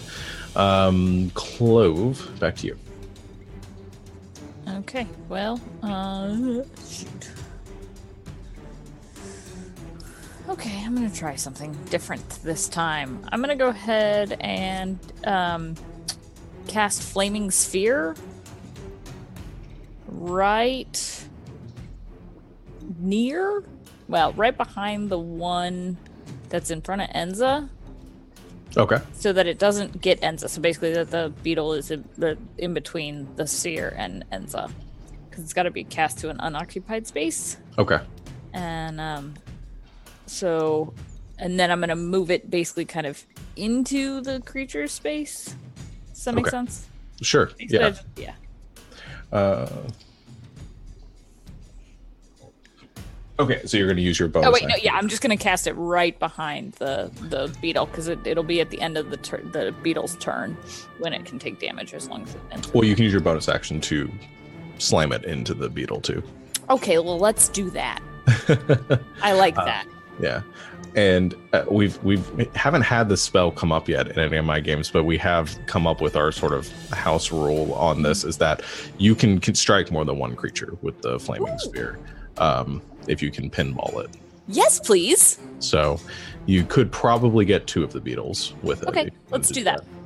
Okay, so you can get the one. I think it'll be the one that was going after Cordelia. So the one that's right up on you, and then the one with Enza. Yep. And they both need to make Dexterity saving throws. DC 15. That's a 2 and a 13, so they both fail. And then so it's D8, right? what level would you cast it at? No, just I did it Okay. regular or at second Good. level, so 2d6. Yeah. Here we go. 8 points of fire damage. Okay. Perfect. And then I'll just leave it right behind the one at Enza, so it can do some more damage, maybe, hopefully. Oh. Okay, perfect. That'll put us back to the top of the round. Actually, because it's 5 o'clock right now, I want to go ahead and take our break and not do that too late. So we're at the top of the initiative order. Let's go ahead and take our break. And we will come back and see if the party is able to get out of this encounter with these creatures, and what tricks they might have up their sleeves to do so. We'll be right back, everyone, so stay tuned.